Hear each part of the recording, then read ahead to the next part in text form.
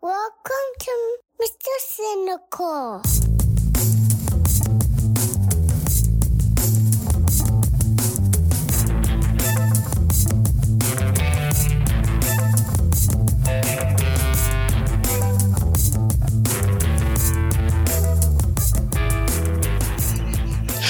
Hello and welcome to Mystical Cynical. My name is Darren. Oh, to hear a fart rip out in the silence on its own. That's how we started. Why are farts like? Why is it something that we do naturally? Why is that funny? I guess like how does a sound become like the sound of like knocking on a door is for all intents and purposes the same sound as butts making a sound. Well, I think okay. So the one I just heard went. Yeah.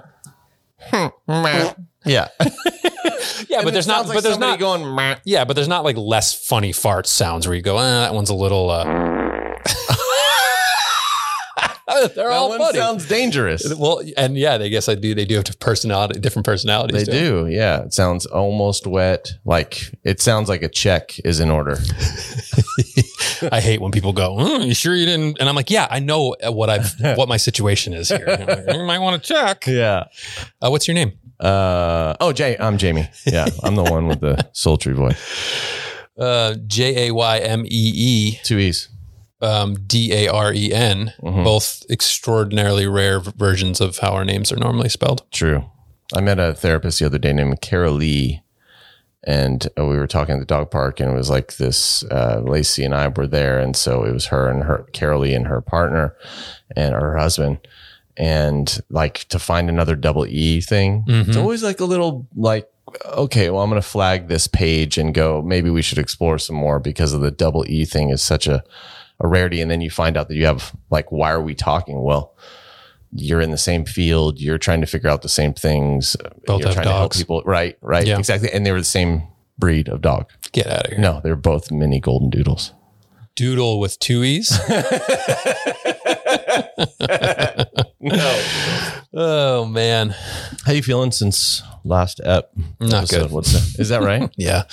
I just haven't found, when I say found, I think the part of the issue is that I'm not actually actively searching, but whatever I'm looking for or whatever I need to find hasn't found me or I haven't found yet. It really is.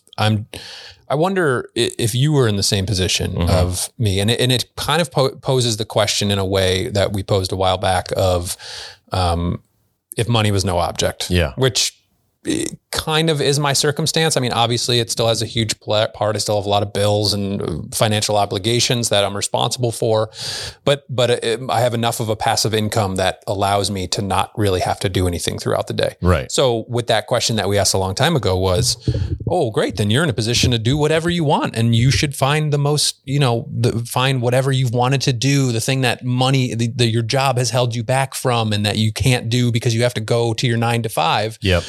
The thing is I don't know what that is. Yeah. What is the thing that brings me the joy? And so like I said last week when we packed up, I was literally like left here with nothing to do and nothing that feels, I can't wait to get to this after, we wrap this podcast. So I know we had said, and not to like put you on the spot about this and be like, well, what would you do in this situation? It's cool.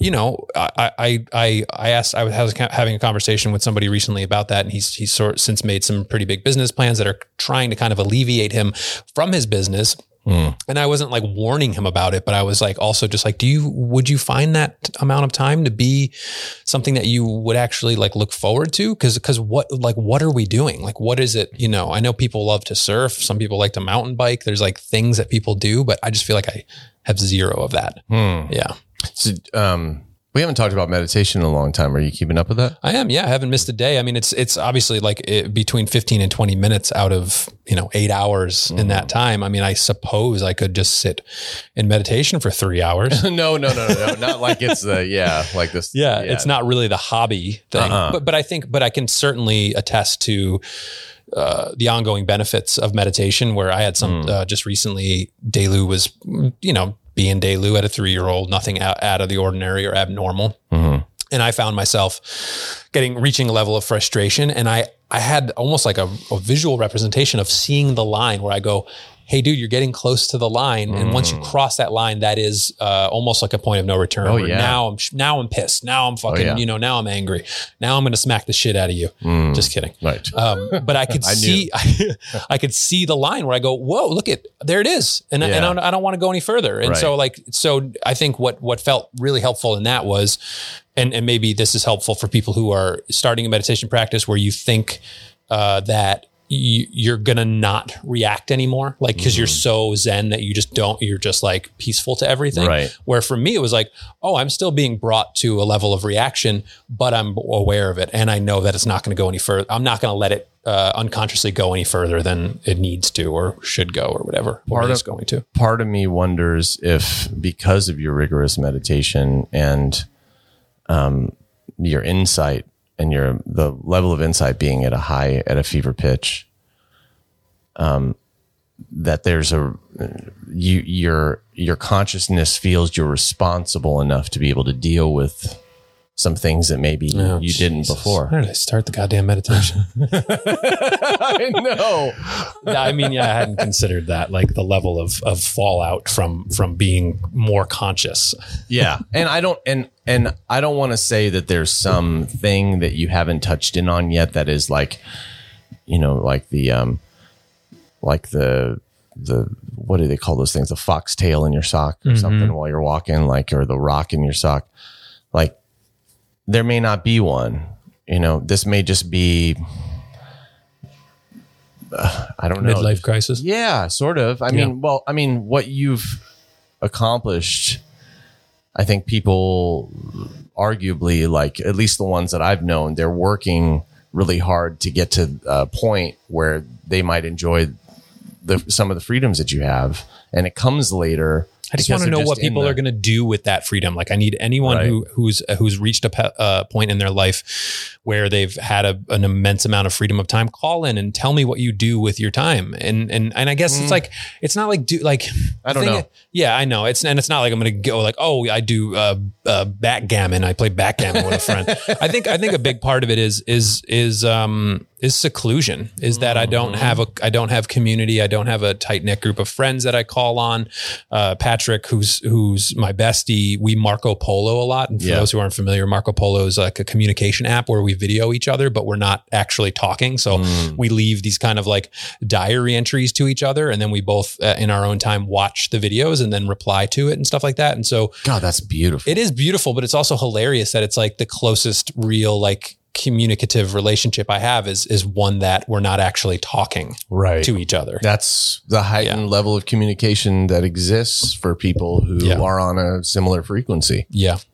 I think. I mean, that Zen book that I finished a while back, it was there was this whole thing on communication and how true communication transcends language and form. It's something that's an unspoken thing. And I think I covered some of that a few episodes back, but with you both, the paradoxes of life that you're seeing, where it's like, how is this, but this, like, how is this communication? We're not really talking to each other. And it's a beautiful thing to expose that real estate that's underutilized. Yeah. To explore how much you can communicate with somebody without it being direct. It's also, I think that we're just talking on top of each other a lot of the time when we're doing it, Yeah. Yeah. And so. Yeah, I noticed it.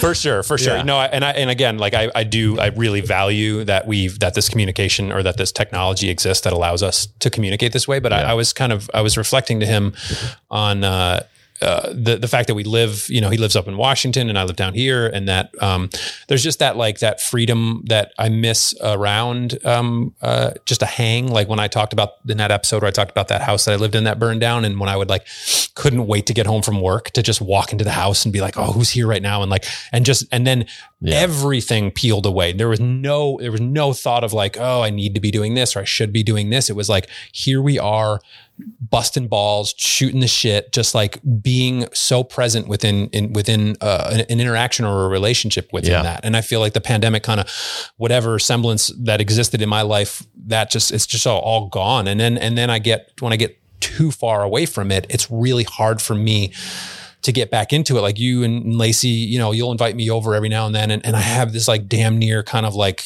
anxiety attack of like, I don't like, because if I go over there, it's like I'm walking into something and I have to be on, or I have to be not, I don't have to, but it's this feeling of like this obligatory sense of, because I've shown up because you've invited me over, then I have to present or be a certain way. Oh yeah. As opposed to just the casual nature of like running into each other. That's different than it is to like be invited and come into my home. And I think that I really want you to work with the concept that is, when we invite you over, we're inviting over whatever state you're in. Yeah. Like when the invitation comes, we're at a level of preparation within ourselves that is sort of inviting in whatever state. And it was the way that we began our relationship, you and me. Yeah.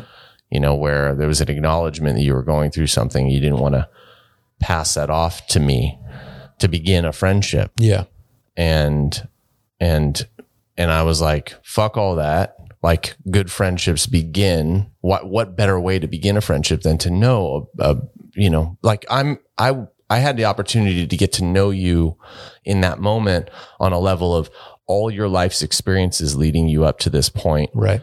Where you're watching things slip away. You're asking yourself big questions. And it was like a crash course, on getting to know you. And I knew that would be the case, rather than, what's the thing that we all hate about first dates is that somebody's going to put their best face forward, right, and bullshit.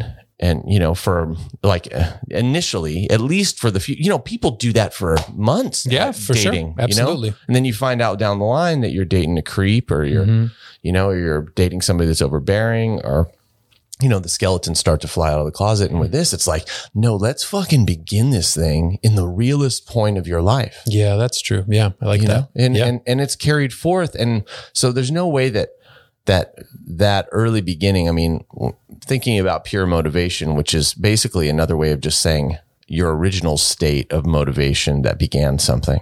All right. So that's what we would call this.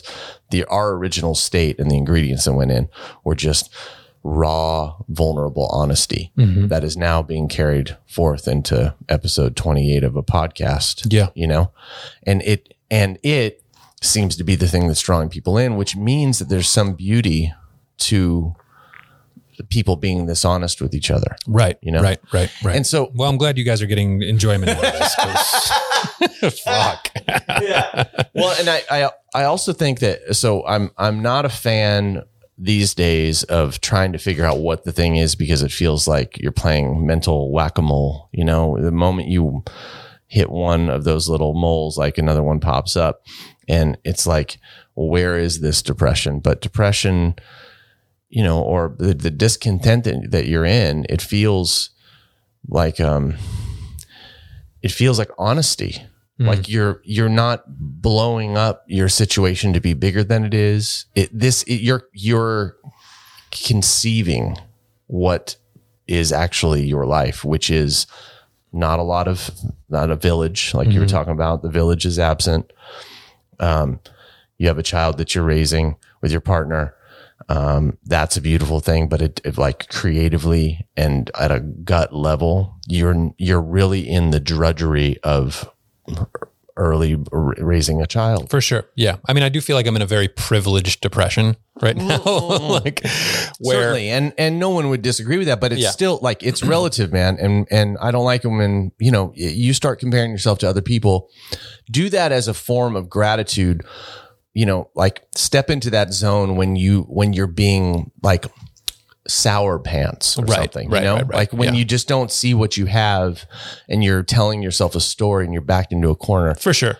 Yeah. No, I'm not, I've thought about even like with the last episode where it creeped in a little bit of just like, the voice of dissent of people who are like, who's this guy think he is? He's like, you know, like the way that we've like you weaponized privilege, where we've like used that to insult somebody and say like, how dare you? Right. And so with that acknowledgement, it's kind of more just like a humorous take on it, where I'm also recognizing that I've not fallen into despair that people should be like, hey, we need to go check on Darren. Right. Like, and that I can still, you know, do this podcast. I still I've been seeing a trainer 3 days a week. So like, there's that level of like, where if I just like couldn't get out of bed and couldn't make daily breakfast or make lunch for their school, like all that kind of shit, that would be like, hey, I need help here. Oh yeah. But to just be in this place of like, wow, I'm like really sitting in some discontent and some discomfort. Yeah. And it's fine. And I certainly can't imagine that I'm 75 and I'm still like, yep, never found what that was. And just, you know, now I'm just surly and sad. So yeah, it's like, I just see it as a season. I think also that you might be grieving the idea of what being successful might have brought. Yeah. That there would be a fulfillment. Yes. Well, I mean, and that's something that I can certainly now, after many years, tell everyone that money does not buy happiness. And I used to think that was fucking bullshit. Like bullshit. No, money does buy happiness. Of course, it buys the privilege to get to a point where you can like take a huge amount of load off of your life, which, you know, that in itself, that causes sadness. So I think like poverty can cause sadness, but money doesn't cause happiness. Right. It's like very good. It's so now great. I'm in that weird place of like, okay, yeah, you've taken away a lot of these stresses and these things that what brought me to therapy was just that like that crushing feeling of scarcity, and that next thing tomorrow I'll be living on the street, and that's gone. And so now I'm in this place of like, what is it? What do I want? What is the point? You know, it suddenly doesn't, like, money doesn't bring purpose into your life. Yeah. And purpose, I think, is more valuable than money, because I know that there's people who absolutely love what they do and pour this passion into the stuff, but they're not rich by any means, but they wake up every day like stoked to be doing what they're doing. And so the money just doesn't buy that. Yeah. Mm-hmm. Yeah. Well, there's they call it, what you were talking about earlier, like taking suggestions from people, like, what would you do if you were me? That's also a form of what they call in the 12-step groups. They call it like when somebody pulls a geographic, they call it, where you move out of a city because it's like, oh, fuck it, it's this place. And then you move and there you are still. Right. You're carrying it around. And where can I move where I'm not? The meditation's the only spot, you know, and for the time being, and your ayahuasca sit that's coming up. Yep. And, you know, those are both really great vacations from yourself. Yeah, sort of. I mean, and as a journey into yourself, you find that there's no self there. Right. You know, and that's the beautiful thing. But I also just, you know, there is something pretty major there, and I'm inviting you to talk about it in this moment. There's something pretty major going on in your life you know, you and I barely talk about it. Mm-hmm. And I don't know how that's sitting with you, but it's a pretty major thing. The LASIK surgery? No. No. With back east. Oh yeah. Yeah. Shit. Yeah, exactly. Yeah. Right. I know. And it's a weird thing, because oh man. So, my dad has cancer, and he has, 2 types. He has prostate cancer and he has liver cancer. And I don't know much. I mean, I know as much as I think they know, and there's treatment that's being started, and there's, you know, the steps you take, and there's the feeling of confusion, and the massive amount of trust that you have to put into whoever you're consulting with to give you the right answers, and the hopeful procedures and all that kind of stuff. And I mean, I can't obviously, like, as a healthy young man, put myself in a position where I just have to completely release like control of your health, where right now I feel like my health is very much in my control. I dictate what I put in my body and all that stuff. But then to just have to go through these processes of being, So there's a couple things he's with the liver. They did this thing which I hadn't heard of before, and they take these radioactive seeds and they stick them in through your veins, and they push them all the way through I think they started in his hand and they push it all the way through his body and get it put into the kidney to really centralize the radiation as opposed to kind of just blasting a broad area. And apparently that's supposed to be a better way for it, a more direct way to handle it. And so, yeah, that's kind of, we're just in that process right now. And I talked to my mom just the other day and he's, you know, he's like weak and he's wobbly. And so just that nature of like, we don't know why he's wobbly. He's on some hormone therapy as well. So is it that, or is it the cancer? You know, you just can't, you don't get a printout that says like, here's the reason you're feeling this way. Yeah. And so when you're having these like kind of competing medicines and having these treatments that are in essence harming you to heal you, it's like, it's a lot. And so you just don't really know. And, you know, on a more, obviously on a personal, emotional, relational note, I have a complicated relationship with my dad. I feel like it's not exactly, we've not ever laid all of our cards out on the table as to how we feel about each other. And so I have a lot of preconceived notions as to how he feels about me.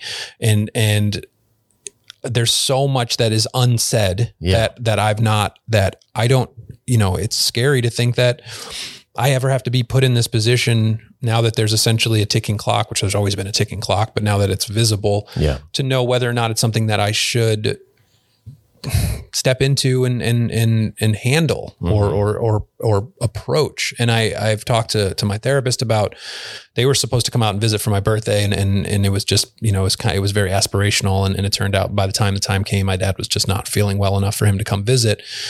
And before that came, I was positing this idea of, and I didn't go any further than saying, "Hey Dad, can we go for a walk?" Right. And just that implication of, can we go for a walk? And it's not like, let's go for a walk and like shoot the shit. It's just like that, you know, kind of has some gravity to it when you say, can we go for a walk like that? You know, anytime anyone said, if I've had to say that in my life or had it said to me, I'm like, oh, this means something pretty big. And just that. Did he say, I'd like that, or? No. This was in anticipation of him coming out for the visit. I was going to let's take a walk, go for a walk. And so, it was like, I could, even just saying it to Charlie, my therapist, I felt it of like, holy shit, I'm already nervous just saying to you that I want to say to him, just very many levels removed without it even being there. And so now, you know, it's at a point where I just don't know. I don't know what's worth it, what, you know, and what you want from somebody when they're in this place where you want them to be, oh my God, it's a ticking clock. I'm like, I want to say all the stuff. Wrap it all up, buddy. Like, get all your shit straight. And like, no, you know, and that's more, I'm kind of leaning more into the side of like, how dare I? How could you assume that anybody's gonna suddenly flip and rectify all of their wrongs and come to some level of awareness? And obviously, you know, we as psychedelic enthusiasts were like, wish we could get them into that, you know, kind of thing. But that's not fair to assume that somebody wants to have a massive fucking psychedelic trip and come out of it with something. But I'll tell you, how dare you? I mean, you're raising a child. It's the aspiration of a son who's also a father. Right. And there is this, as much as we give a pass to sort of our, like we at some point, if we're lucky, it gets pointed out that we can relieve our parents of their duties without informing them. Right. And kind of go turn that elsewhere, like look for those roles to be fulfilled either in the world and the natural world, which is a good one always to build a relationship with. And I think that it's trying to build a relationship with you. And I see it very often. I hear it in your stories. And I don't know if there's that recognition of what that is, because you're just stepping into these, you know, synchronicities and stuff like that. And it's interesting and new enough and in the forefront enough to kind of just go, something's happening here, but not really taking it much further than that. Mm-hmm. And it's not your nature really to try and figure things out on that level, like spiritually or without anything that can't be proven. And even though you're making excellent strides, well, I'm curious about it all, and I'm also like really fascinated by it, and I do feel the little like ping of like, ooh, that was, you know, and that's where it blends in with the psychedelic side of things. Where it's like, I almost feel like mysticism it kind of, it's possessed without a real entry point where like people can just experience mysticism, which I feel like I haven't experienced in a natural way. I've experienced in this kind of, not that psychedelics are unnatural, but that's been my bridge into mysticism. So yeah. Well, I mean, the other day you were driving in the middle of nowhere and you were thinking about somebody, and then you saw their car pulled off to the side of the road. Yeah. Yeah. And it was like, it was far away from where this person lives. Mm-hmm. It was literally in the middle of nowhere. And you're seeing this car, the one car that belongs to the person that you were thinking about in that moment.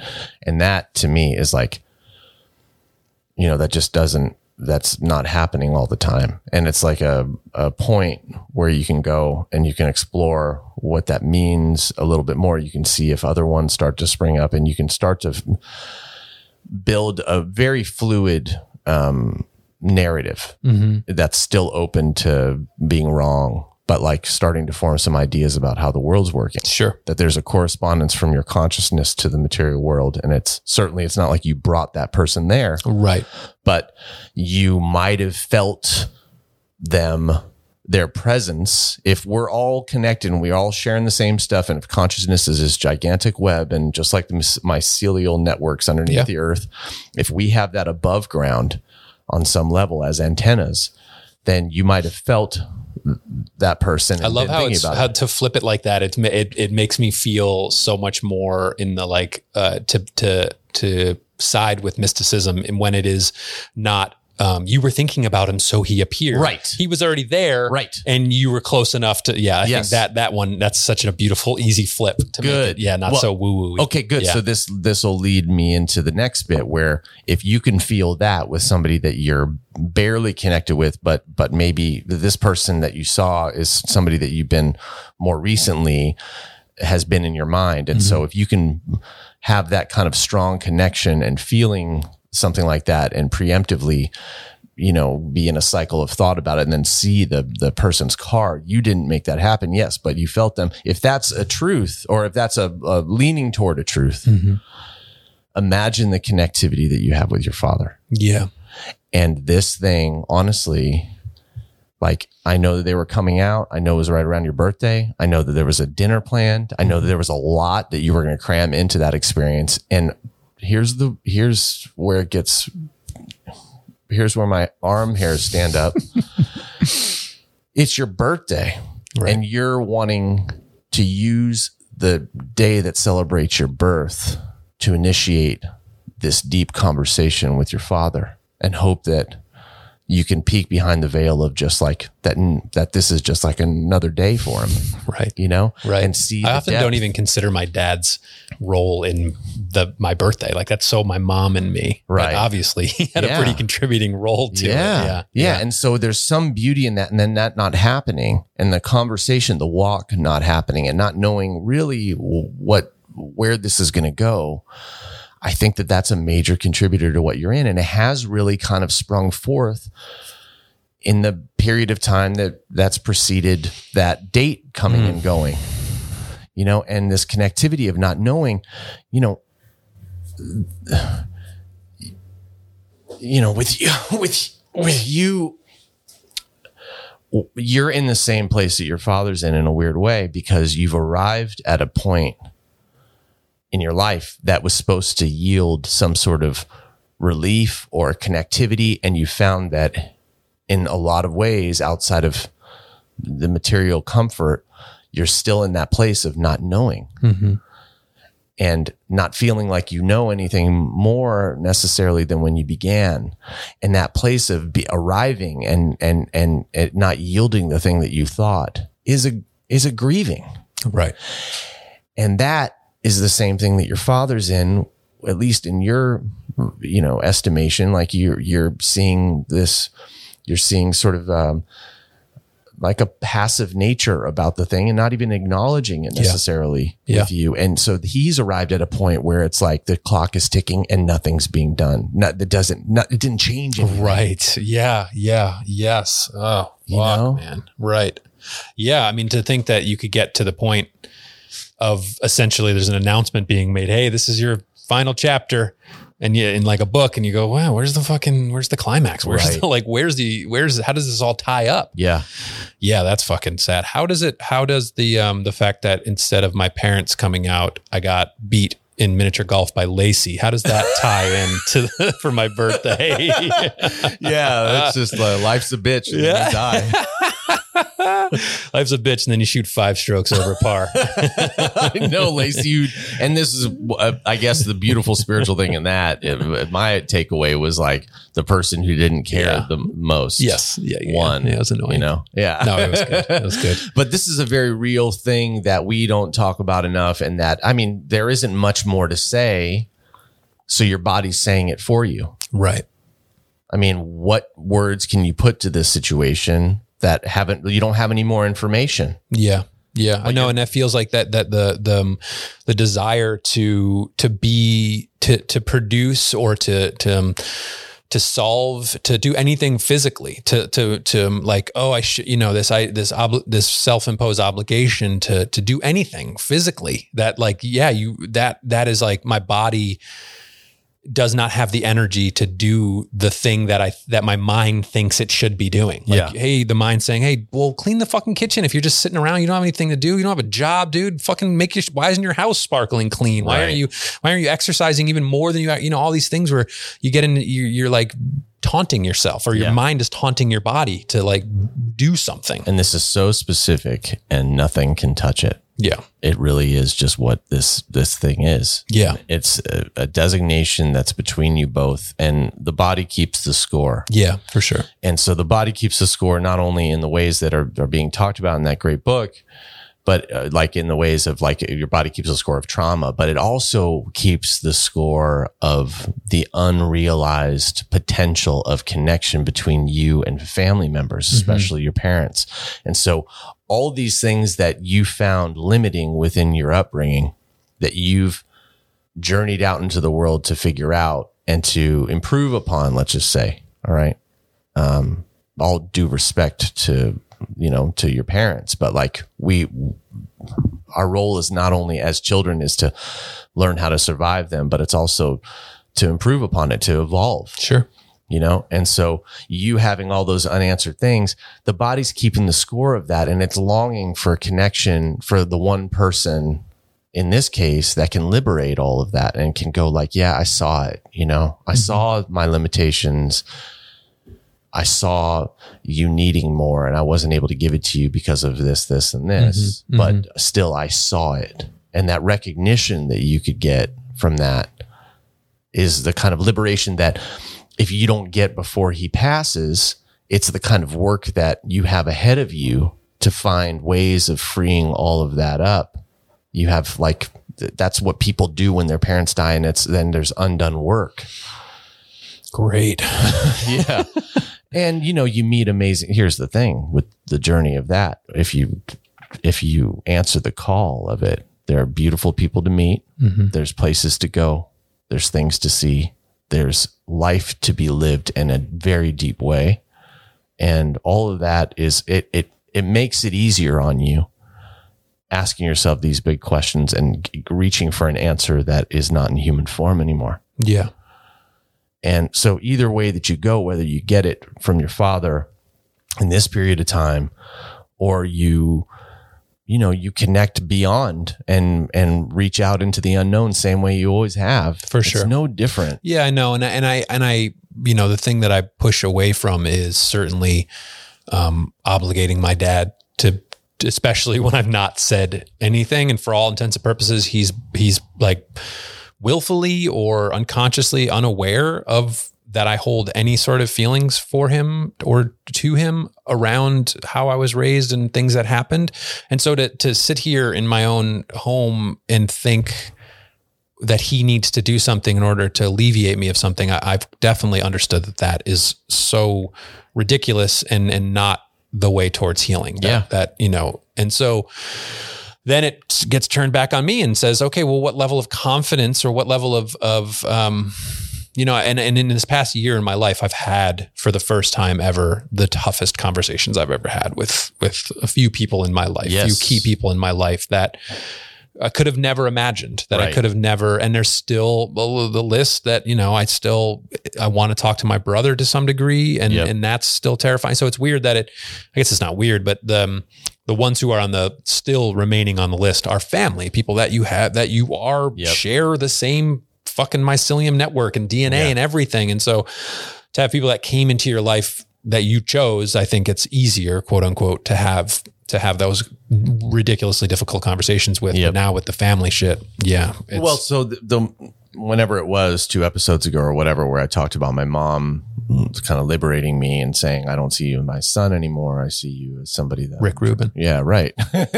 Right.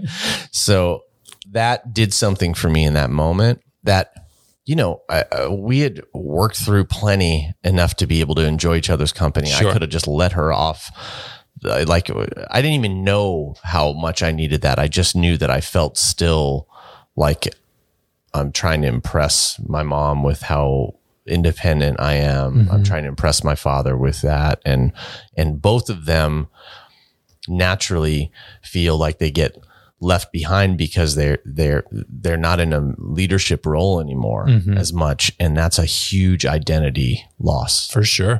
for a parent. And I think that there's a lot of parents that are in that as, the empty nest syndrome. or Right, whatever. right. Like it immediately shows you like how much you've been putting into all this, and then all of a sudden like, wait, I'm not dad anymore. I'm not the one with the answers. I'm not, so that's been a tough thing, certainly. But when I felt that liberation and I'm like, okay, well, this is next level. And I have a feeling that there's going to be, I'm going to step into a new freedom in life. I didn't know that was even in that. And so this is the place that I'm talking to you from, is that your body is longing to have some things while they can be worked out, connected to.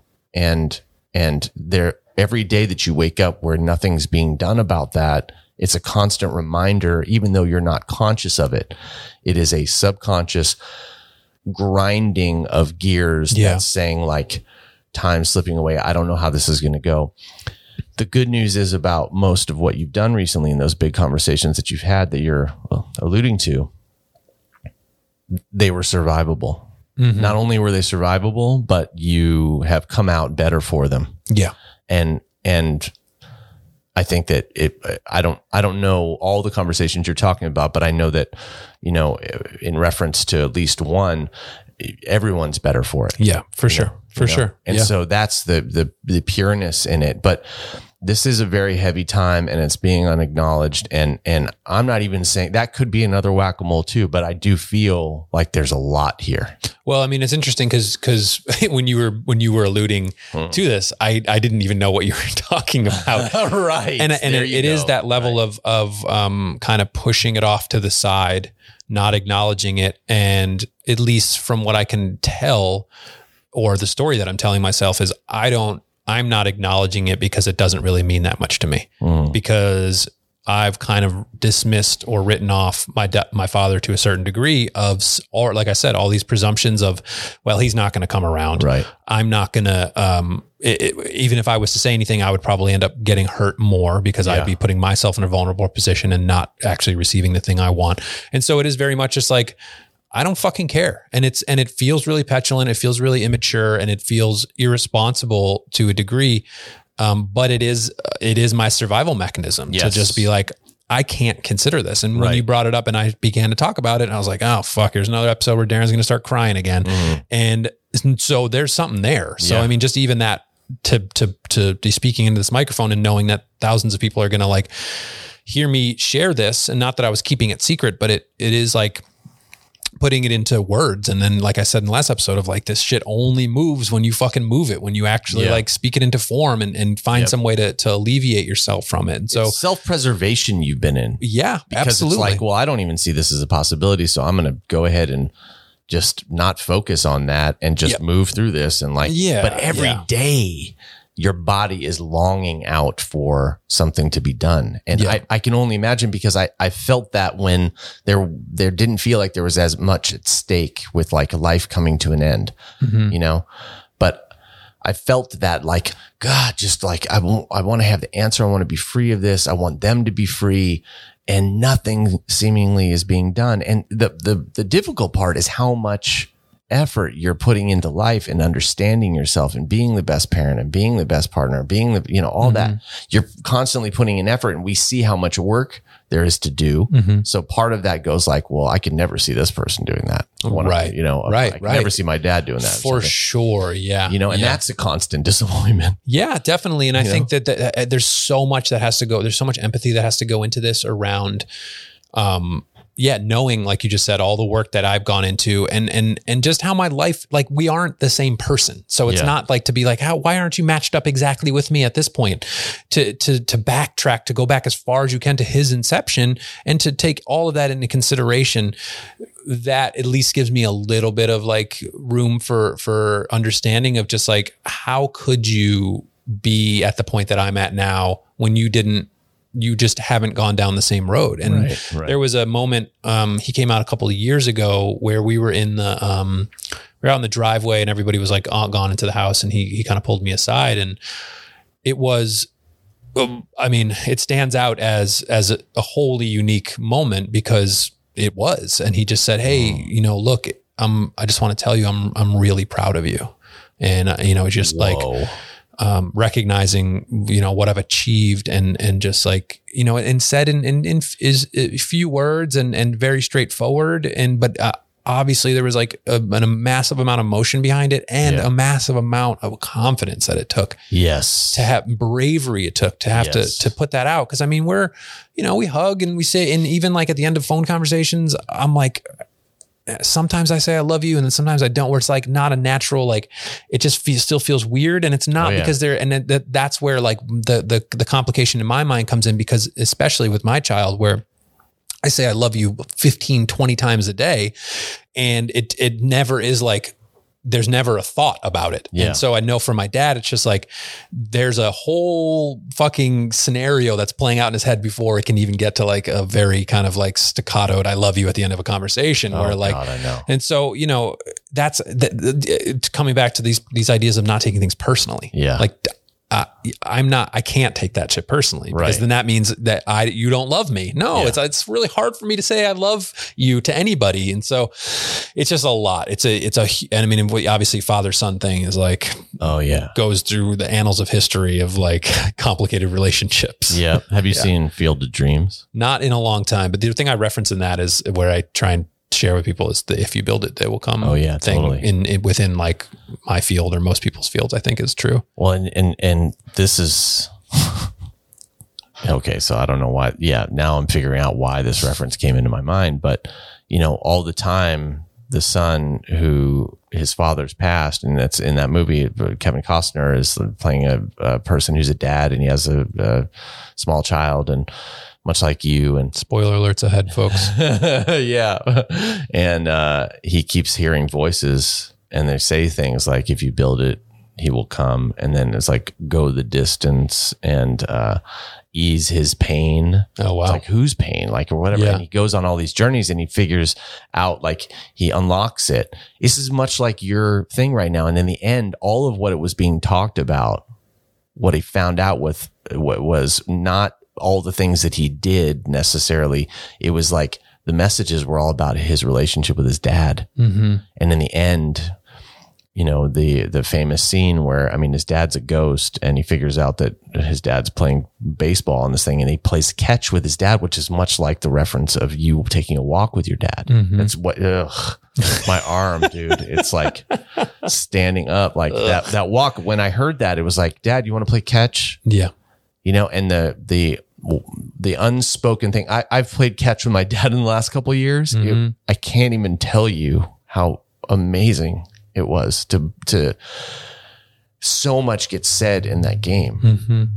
where we're just throwing a ball back and forth. And my dad was like, he's like, is he complimenting me on my arm or whatever? Like saying like, you still got a good throw, you know? And all of that is like, it touches into this place. And, you know, if you build it, he will come. And in this case, like, I think with you, like, you're living in that sort of like, you're running down a dream, mm-hmm. you know, and it feels elusive because you feel like you're the only player in it. And I totally understand. I totally understand why you could be reluctant to try. Yeah. A disappointment at this point of an attempt made to connect and having it be thwarted, like, could be crushing. Yeah. And you don't want to ruin the time that you have just being at the baseline that you're at right now, which is available enough. Fuck it, which is like, fuck, like, I don't care. But yeah. Right. But it is available enough. Like, I mean, it's fuck it. But if he called or if something came your way, you're not so hardened that you wouldn't take it.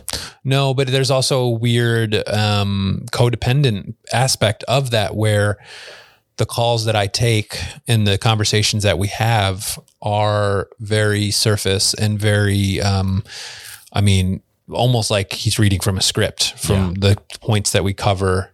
I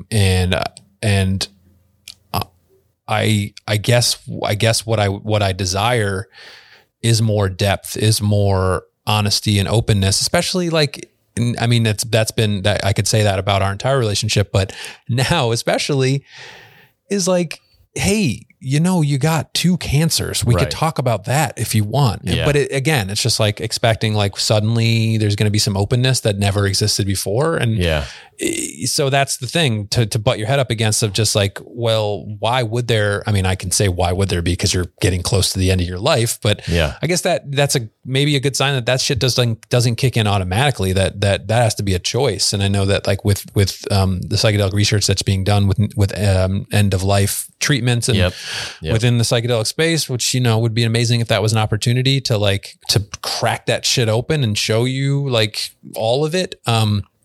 And so, the calls and stuff are like, oh, okay, a week's gone by. Now this sense of duty as a child to be like, I owe this to you. Right. So yeah. And you've already worked through that. I know you don't feel like you owe it, I mean, I know that on some there's a competing narrative somewhere in there with all of us where we say that like, well, okay, I don't owe it to him, but I have an opportunity, and I think that the only psychedelic that some people may get is somebody being that space in that moment and offering it. And I'm not saying to do it. And I'm not like, I don't want this to be on your to-do list, but I want you to know that your complexity, your, the way that you see things from multiple angles, the way that you are advancing in your life and working through a lot of difficulty and facing a lot of, emotional disturbance and doing so and meeting it with an openness and succeeding in that is far greater in so many ways than it's far more down the line than most people will ever get already. And that being a space in itself and being able to ask something like that in a moment could be the psychedelic. It could be the thing that cuts through. Yeah, for sure. And if it's not, like, you kind of just certainly temper your expectations. You should have no problem with that at this point. Right. I think that it's interesting, and Bianna's been kind of schooling me on this a little bit, and I got to email somebody today about it, but I don't think we've talked about it, but human design, and I'm not going to go too far into it because I don't know enough about it, but it's starting to kind of like bring up things that help you kind of better understand yourself to a certain degree. You might want to take it with a grain of salt, or if you pour all your effort into it, you'll whatever. But that idea of I'm a reflector, and I think it goes more complex than that. But it's the rarest of the people. It's 1% of the population. Which when I heard, I was like, there's only me and like 3 other people, but it's like 147 million of like 7 billion or whatever. Right. Which is still, it's 1%. Yeah. And so I'm going to butcher it, but it's basically like I have no motors or engines. Everything's open inside of me. And so I'm very much like reflecting people. And so when I'm in certain situations where I like this specific example with my dad, where I'm just reflecting his talking about, this model he's building or this book he's reading, and I keep it there. And so it's like, it's just kind of like boom, boom. It just bounces back and forth, as opposed to me just suddenly peeking and being like, hey man, how you feeling about being close to death? That isn't really within my nature. And so just that, like, I can feel the anxiety of just the thought of doing that. And even just throughout the course of this conversation, I'm feeling much more motivated to write him a letter. So like, and my mom's been saying that forever, of like, just, you got to write to him. And that is talk about like like a no expectation thing because he can't, he's from the 40s, so he can't type fast. And so there wouldn't be an email response. He's not going to handwrite me another letter back. So it would kind of just be like that alleviation of getting it off my chest and go, there it is. There it is. Like here's like when I said earlier, cards on the table, here's all my cards, and so that feels a little bit peaceful. And even just the therapeutic nature of writing all that out. I have people write, like I've seen the most miraculous work in the last few months from coming up with it. And I'm not going to give it away, but because it's so special and it's something that I prescribe out when it's called for and when I assess something well. But there is some version of writing a parent a letter that they're not going to receive, but you get to say it all and you get it out of you, and the cathartic nature of that. And, I haven't sent some letters that have been received, plenty.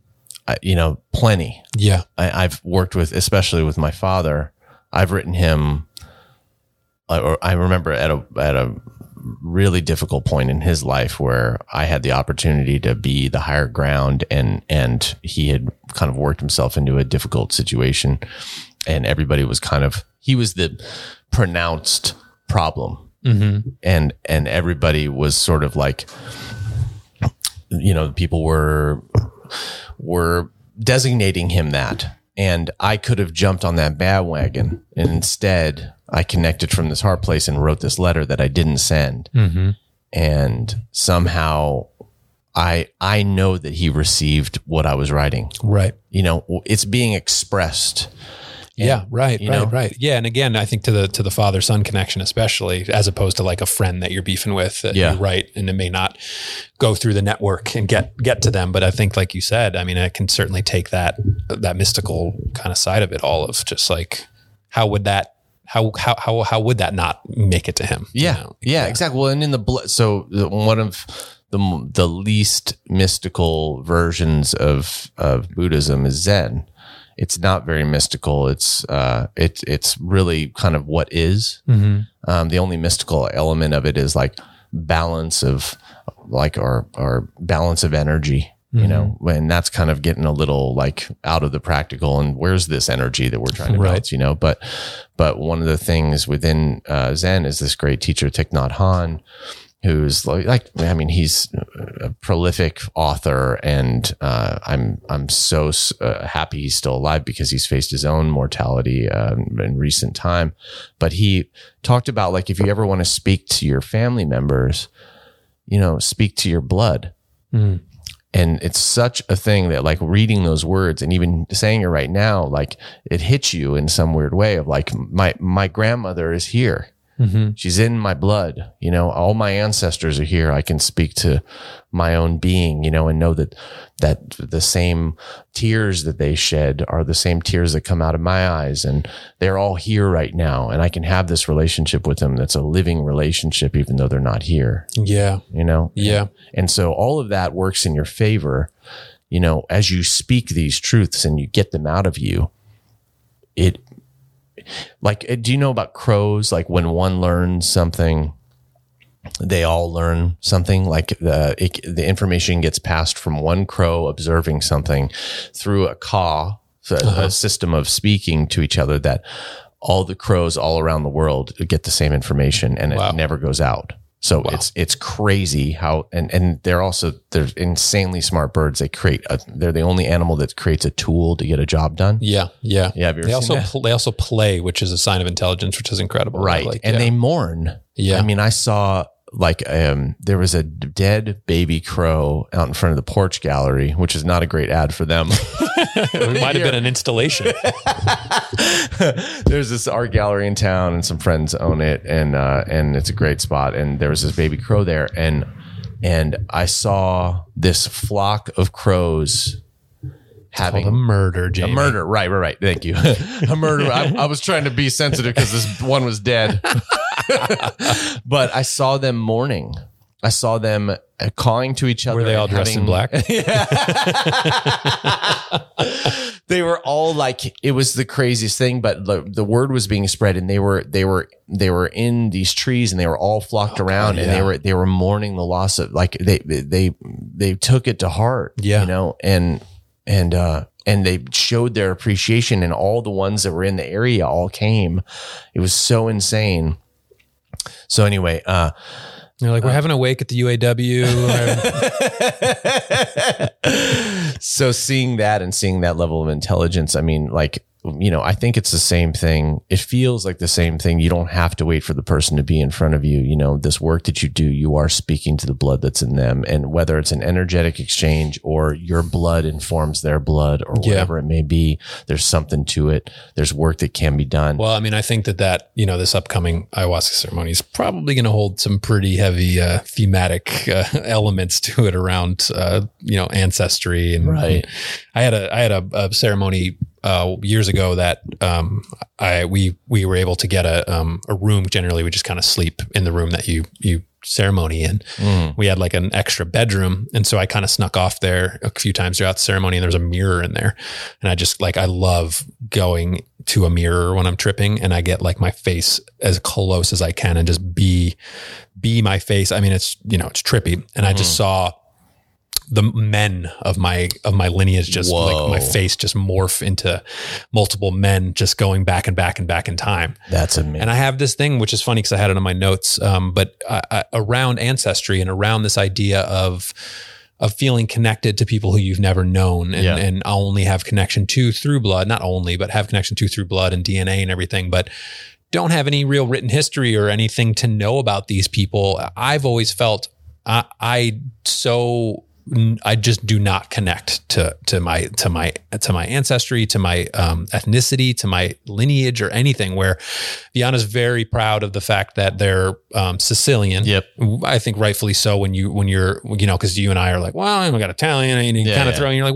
who do I fucking associate with in that, you know? Yep. And so to have something where you can really trace it back, but even then, I give Vianna shit for that because I'm like, what was before Sicily? There's a time before Sicily. Why does it? Because they stayed there longer than before. It's like, well, if you're going back far enough, we're all come from the heart of Africa. Like, you know, so I don't know where you can like suddenly find some, like, I'm Italian. Like, no, there's before that. And so I just, and I think it's in part because I'm not very close with my family. And so there isn't like an inherent familial, like, you know, blood in, blood out type feeling of like, this is my family. This is like my tribe.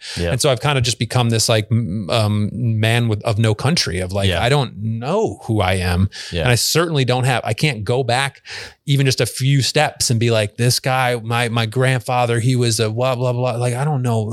I just don't like, it's just a mystery and I don't feel any connection to it. I know, me either. I mean, really, I don't. I think I did a lot when I was younger of the Italian thing. It showed up and, you know, oh, you have such beautiful hair, the Italian hair. Or you were like, yeah, forget about it.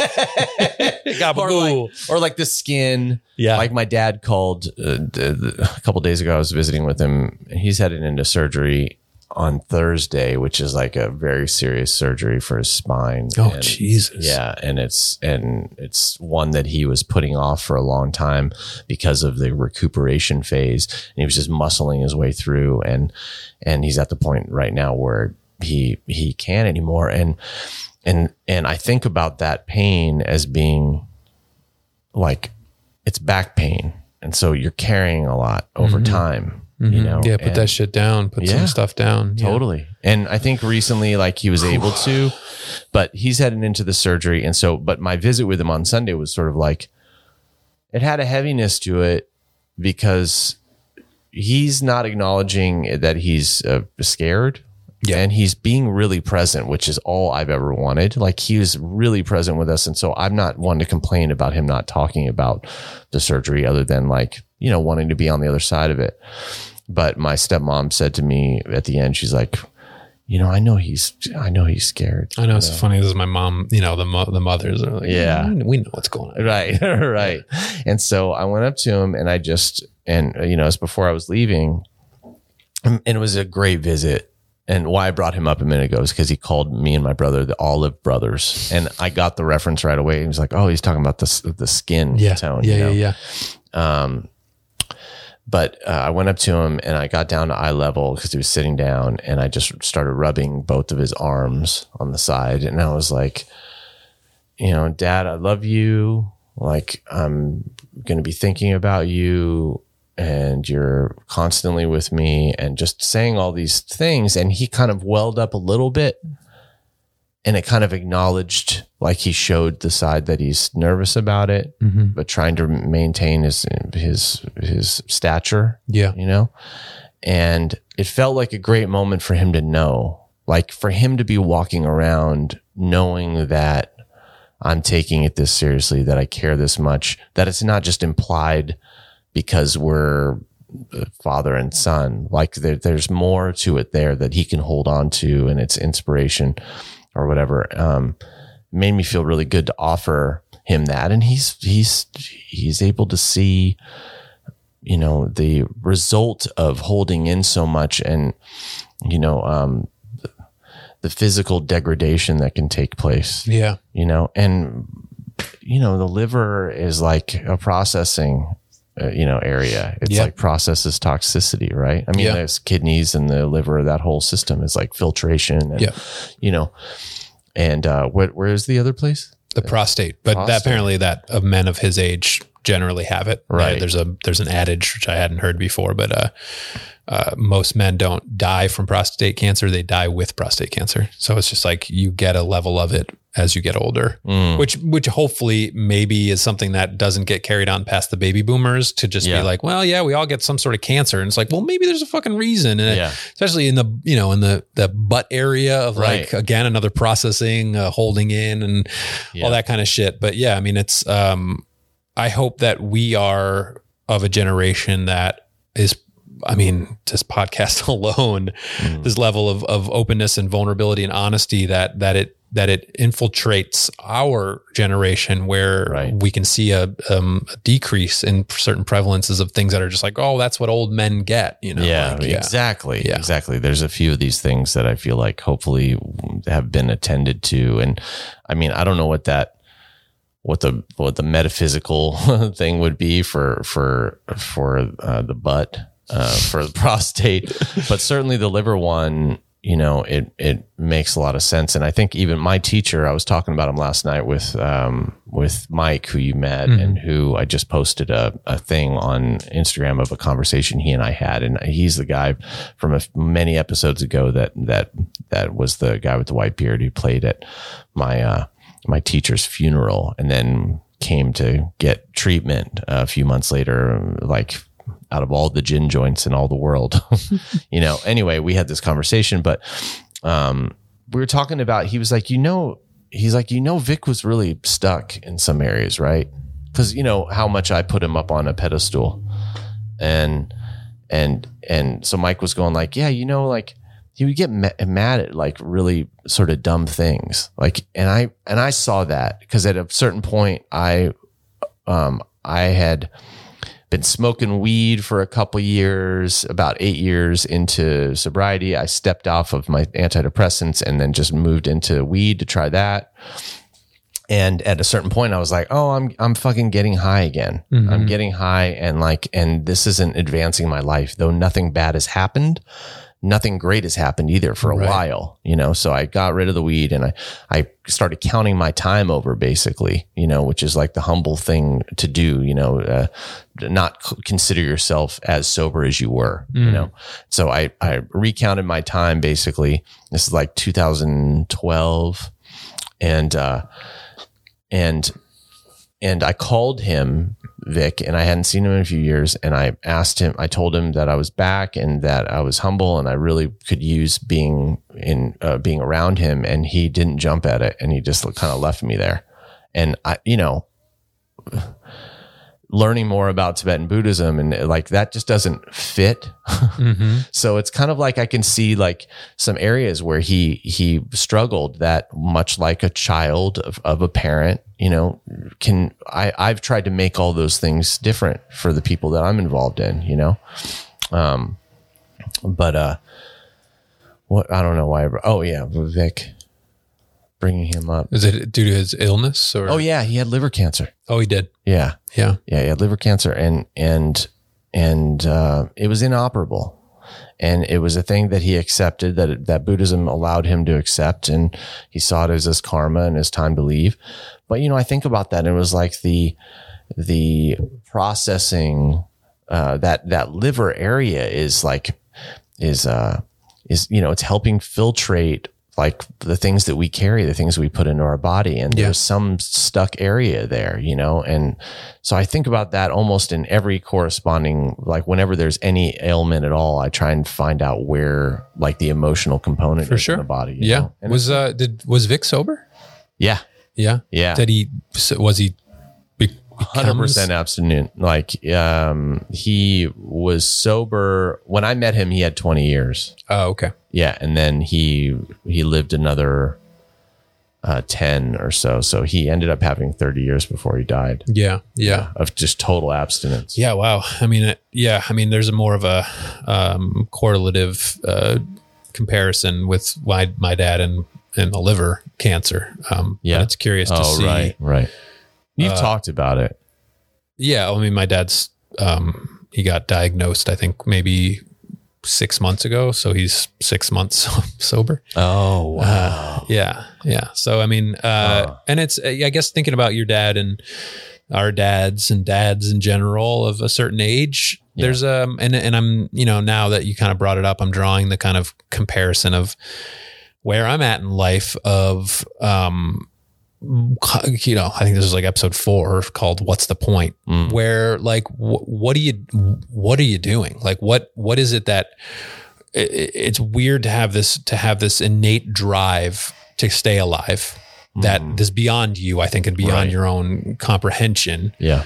That something is driving you and is like not making you like today go, you know what? I'm done. I'm just fucking pull the plug or shoot the bullet or whatever it is, that there's something that keeps you there. And that is just inherent and I think is just there. But then I think the thing that I'm struggling with and I'm curious as to like, to your father and my father and people who are just kind of like alive. Because they're alive, because their system is still working. Yeah. And like, what is it that's every day to like, what is it when the moment you open your eyes of like, shit, I'm still here, or, oh great, I'm still here. Like, what am I going to do today? Like, obviously maybe it vacillates between the two. Cause I'll have moments where not that I wake up and be like, shit, I'm still here, but I'll wake up and just stare out the window and go, what the fuck am I going to do with today? Like there's nothing that other than, this might sound strange and I hope this doesn't sound twisted and I haven't really given it too much thought, but that having a child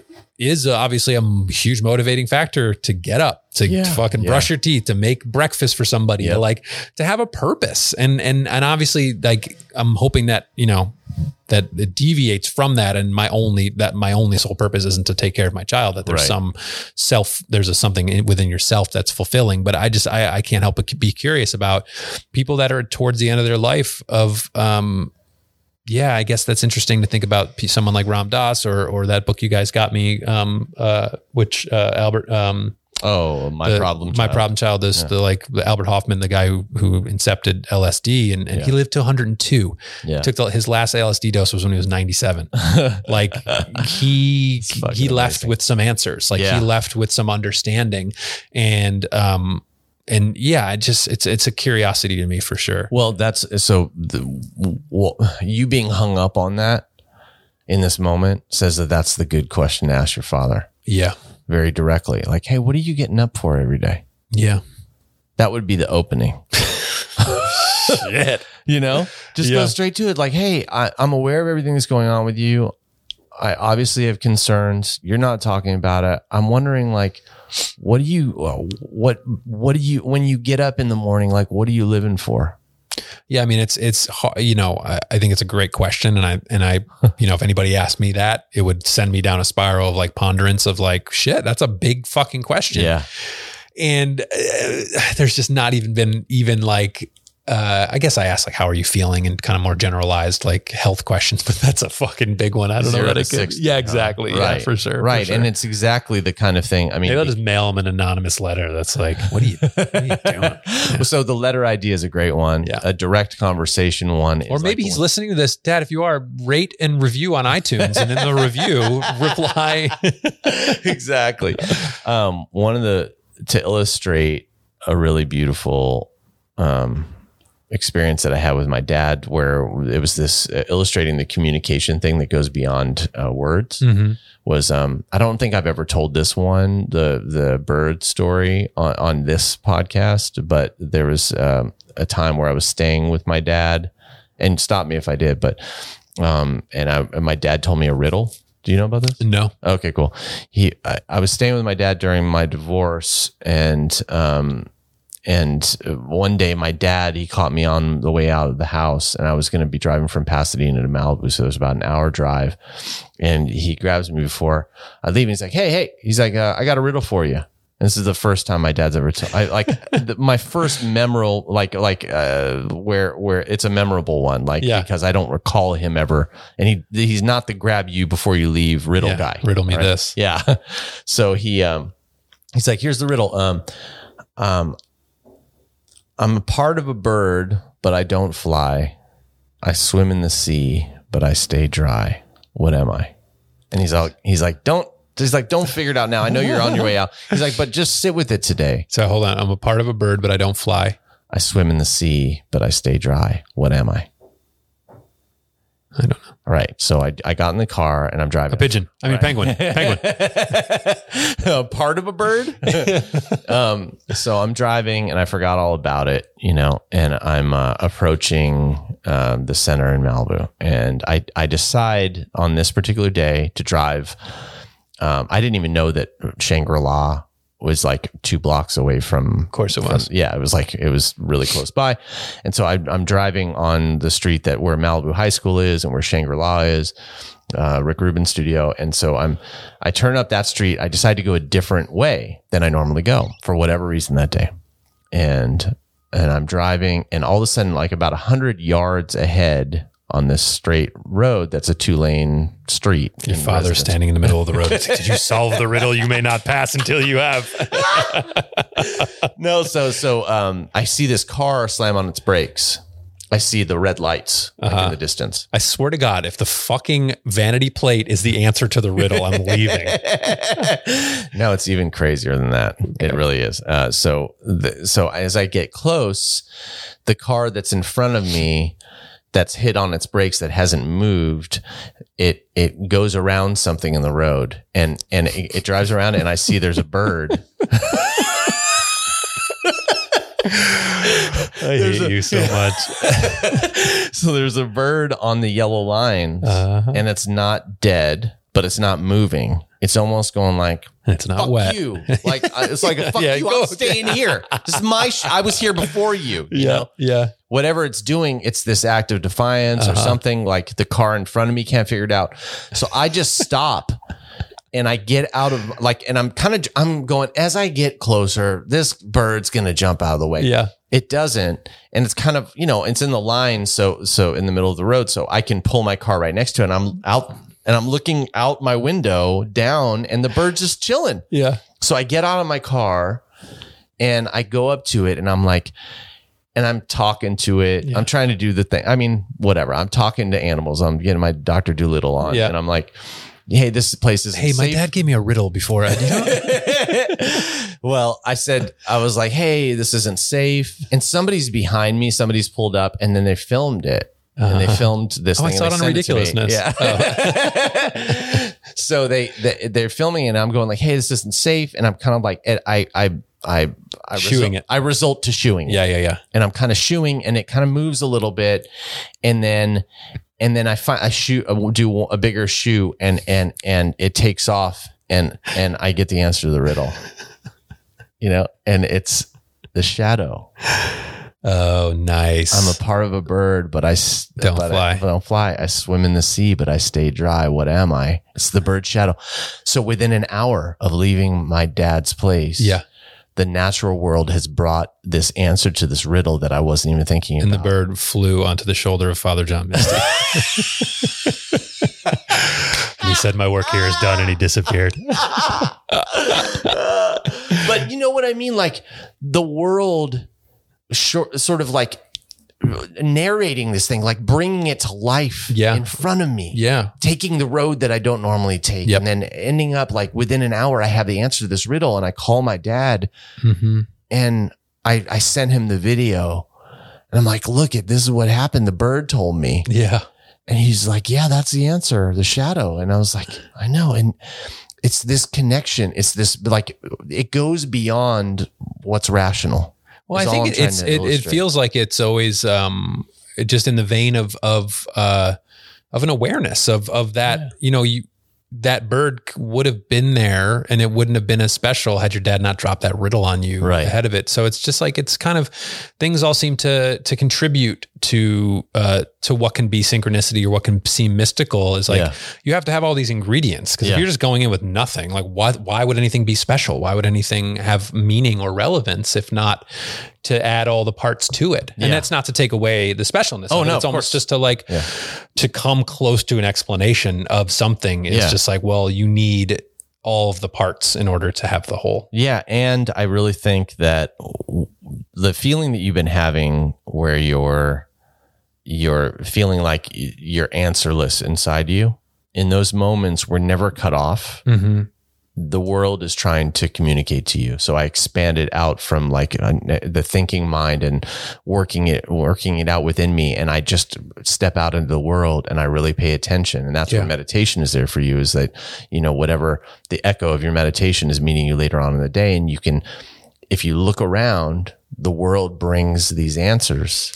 It's so funny. Yesterday I was just like, I was hungry and I was like, I should get out of the house and go get some food. And I went over and got a burrito at a place whose name I won't give a reason, but I'm driving back and I see this tree with these like bright orange, not even bright, this beautiful orange, like it was like very much in my palate. Yeah. These like spiky things. I was just like, gosh, I've never seen it before. And I'm driving, I'm getting further. I'm like, something's telling me pull over and like, I do whatever, experience this, go up closer, pull one off, keep it, whatever. And I just kept driving, and I got home and was like, damn, there was something there, dude. Like you potentially missed out on something. And so maybe that there's something, at least, that the veil is, opened up a bit, and I haven't quite stepped through, but at least I'm peeking through, or there was some, and I also had a little bit of a heavier amount of mushroom chocolate than I normally do. Good. So yeah, it's just, I guess it is, to not succumb to this feeling of like, I'm fucking done. I got no inspiration. Everything's over. Like, that's really what feels pretty, pressing or important to me, is that it's fine. Yeah. Everything's fine. Yeah. And this works the opposite way too. When the world outside of you feels punishing and all these like doors are being slammed, it's not because you're being cut off. It's the answer is to go within. Oh, nice. Yeah. And then what you're in is the opposite. The answer isn't in you. So the answer is pulling over and looking at the tree and continuing to do that and using that as a model while you're feeling perplexed on the inside. Let the natural world respond to you and bring the answer. I mean, this is a thing that man has been involved in since the beginning of time, sort of, harmonizing with one's environment, and we've gotten further and further away from that as we've extricated ourselves from being nature. Right. Yeah. And so it's a relationship. Speaking that's always of which, available. we are at a crossroads now. We have 13 minutes left to an hour and a half. I'm busting for a piss. We can either leave. Oh, no, done? we're good. We're done with the show? Yeah, this is a good place to end. Oh, before we leave. Yeah.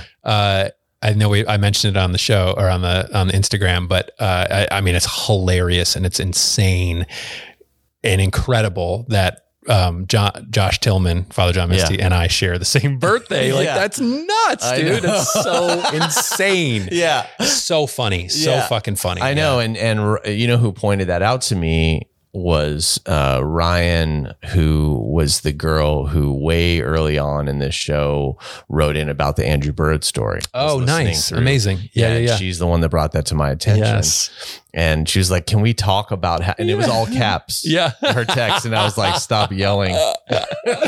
Oh, incredible. Yeah. Well, I'm so grateful for you. And it feels like there's, as it always does, there's energy that's moved and Beautiful. Whatever dust settled throughout the week just got kind of kicked up, and it feels awesome. Nice. Yeah. Beautiful. Thank you. Yeah. I want to promote, Lacey's launching a coaching, like a spiritual mentoring kind of coaching. She's just her services. She's able to work with people outside of California now. Oh, nice. And she's looking at you, Florida. You would need a lot of help. No. And so she's at Unconventional Gardener, and then I'm always up for investigating consultations for my services as well. And that's also through Lacey, who's my manager at Unconventional Gardener on Instagram. And that's it. Well, I'll do a time-sensitive promotion of myself here. I have a shirt that I put out. It says, I missed your face. And in smaller letters, it says, I can't wait to see it again. And it was in response to the fact that we don't get to see each other's faces anymore, and going to the store, going anywhere and like smiling at people and it feeling like it's not being received. Just like a little goofy thing. It's a great shirt. Thank you. Great looking shirt. And it's a limited time only. It's on like we do this thing with these screen printers I work with, a pop-up shop. So it's available for the next, I think 8 days at this point. Go to realfunwow.com. It's available there. And I was like, the day that I released it, I saw the CDC announce that basically like, we don't need to wear masks anymore. And I was like, oh, you gotta be fucking kidding me. And I rushed it faster than I wanted to like beat the CDC announcement, which is hilarious. And then I also was like, I kind of laughed at the fact that I was like, well, if it doesn't work out for this pandemic, there's always the next pandemic. It'll be relevant again. So this shirt will kind of always come back into style again. And it'll be vintage by that point. Yes. All right. Well, thank you again for helping me talk about this stuff. It's really important. I appreciate it. Absolutely, man. I love you. I love you too. See ya.